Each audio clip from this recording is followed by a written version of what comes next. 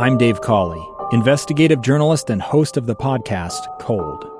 In October of 1985, a woman named Sheree Warren left work at a busy Salt Lake City office to meet her estranged husband at a downtown auto dealership. She never made it home.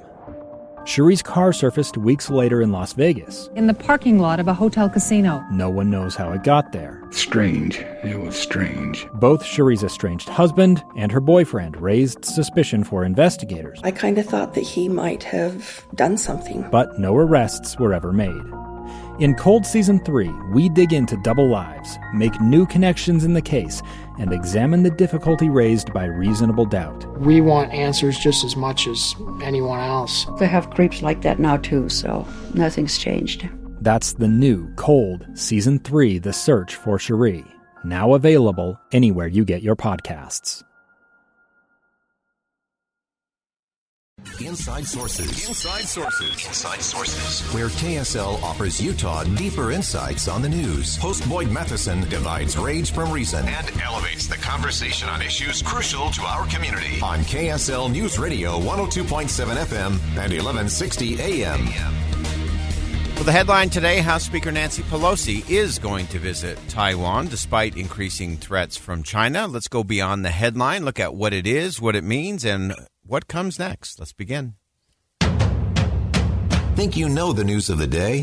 Think again. Well, as we've been covering throughout the day today, House Speaker Nancy Pelosi will make a visit to Taiwan on her trip through Asia this week.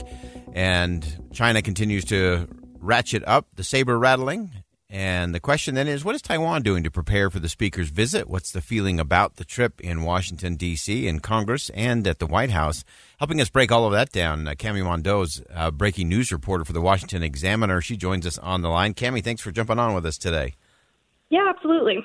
So as we look at how this all begins, give us a sense. First of all, let's start with Taiwan and its preparation for the Speaker making a visit. I know they like to play things very low key as to not rattle their neighbor in China. But what are they actually doing on the ground? What do we expect to see?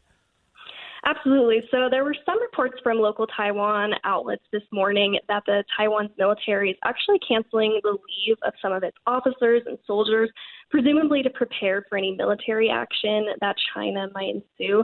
Like you said, it is kind of more quiet. It is kind of just making sure that soldiers will be there in case anything happens. So Speaker Pelosi obviously has been connected with Taiwan for a very long time. I disagree with her on a host of different things, and today is not that day. I think this is a trip she should take. This is not a political stunt move. She has been invested in visiting Taiwan all the way back into 97. She went with Speaker Newt Gingrich. What is the history there, and why that connection to Taiwan? Right. Pelosi really has been kind of a long-standing speaker against human rights abuses in China specifically, especially toward Taiwan.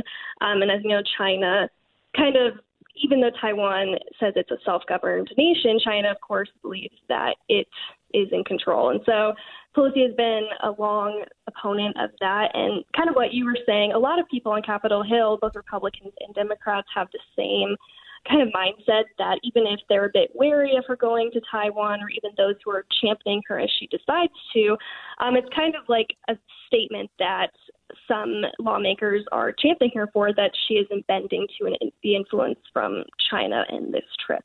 And so it is kind of interesting to see that there isn't really a partisan divide on it. It is just that some people who, as you said, disagree with her may be on different political standpoints. This is something that is getting bipartisan support. Yeah, which is, I think, an important thing for an important ally in an important region of the world. How is the Defense Department taking all of this, and what preparation, if any, do we know they're doing as a response? Right, and so a lot of officials in the Defense Department, they haven't technically confirmed that Pelosi is going to Taiwan, but in recent weeks they have warned against it, just because of potential backlash from China.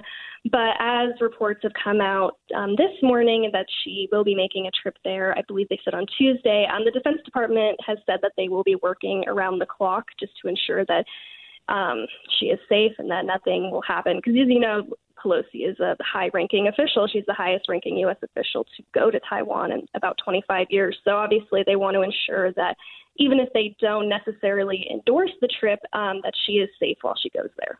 All right. And then from China's perspective, to me, the interesting thing to see how this navigates, obviously President Xi has been ratcheting up the rhetoric in doing that, and with the speaker now committing to go to Taiwan.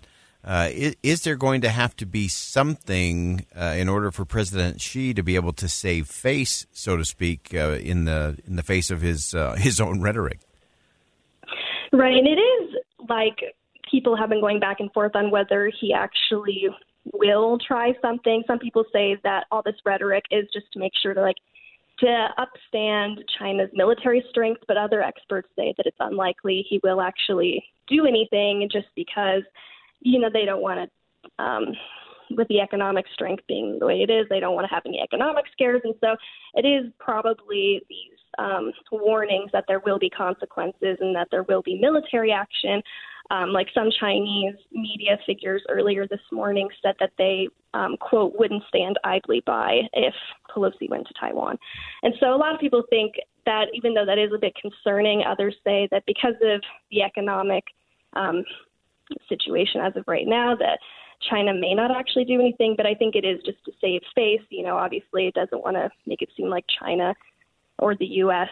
Are bending to either one of each other. Yeah, and dig into us just for a little bit on the economics of all of this. Obviously, what's going on in terms of trade, global economy, inflation, supply chain, all of that. What is the right navigational path for China, and then how does that impact what we look at here in the U.S.? Right, and so I can't really speak too much to economics between the two, but I do know that, China and the U.S. are both economic powers. They do rely on each other, and so I think even as both countries want to seem stronger than the other militarily, they do depend on each other in this very important way. The economy globally could crash in either way if one of the two countries tried to end something. And so I think it really is it's a high-stakes trip, I think, with Pelosi being so high-profile, and she obviously is like third in line of the presidential succession. So it does send a message that she is out there. It is interesting, too, that, it's not like she's going on behalf of the U.S. government, considering that so many officials in the Biden administration have warned against it. So it is like kind of a mixed message of her going out there. So I guess we can see what happens there. Yeah. Anything else that you're watching for? Any of the nuances that you're trying to keep your eye on as this folds? We know she's begun this trip. She started in Singapore, and we'll see how that advances. But are there any things kind of off the radar, or things we don't seem to be talking about that you've got your eye on as this trip unfolds? Right, and so particularly as she lands in Taiwan tomorrow, it'll be interesting to see what she accomplishes, who she talks to, because Taiwan was not on her official itinerary that she sent out over the weekend. And so with the rest of the trip, it's her congressional delegation, and she'll be focusing on economic and security partnerships overseas. But with Taiwan, it's really not sure what exactly she's trying to accomplish. And so it'll be interesting to see what she talks about, who she talks with, and that kind of thing for sure. All right. Cami Mondeau, breaking news reporter for the Washington Examiner. Great insight, an important trip, high stakes to be sure, as Speaker Nancy Pelosi heads to Taiwan next on her tour of Asia. Cami, thanks so much for joining us today. Absolutely. Thank you.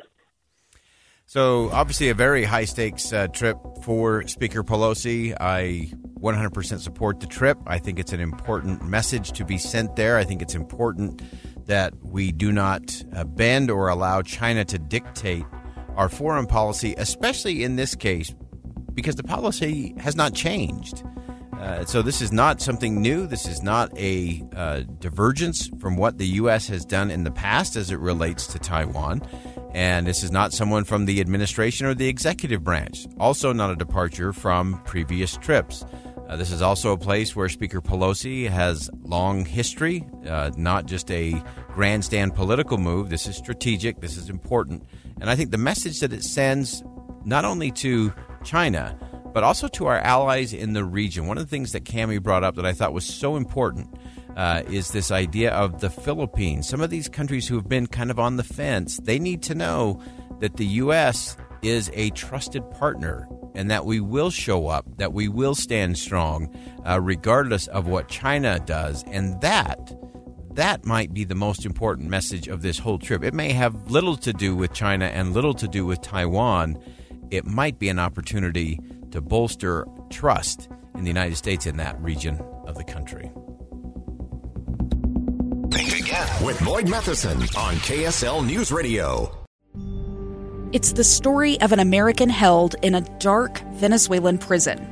Then all of a sudden they all kind of lined up. They pointed their guns at me. And this is the point where I thought, I'm going to die today. I'm Becky Bruce. I spent a year working on Hope in Darkness, which now has more than 2 million downloads. Find it on kslpodcast.com or wherever you listen to podcasts.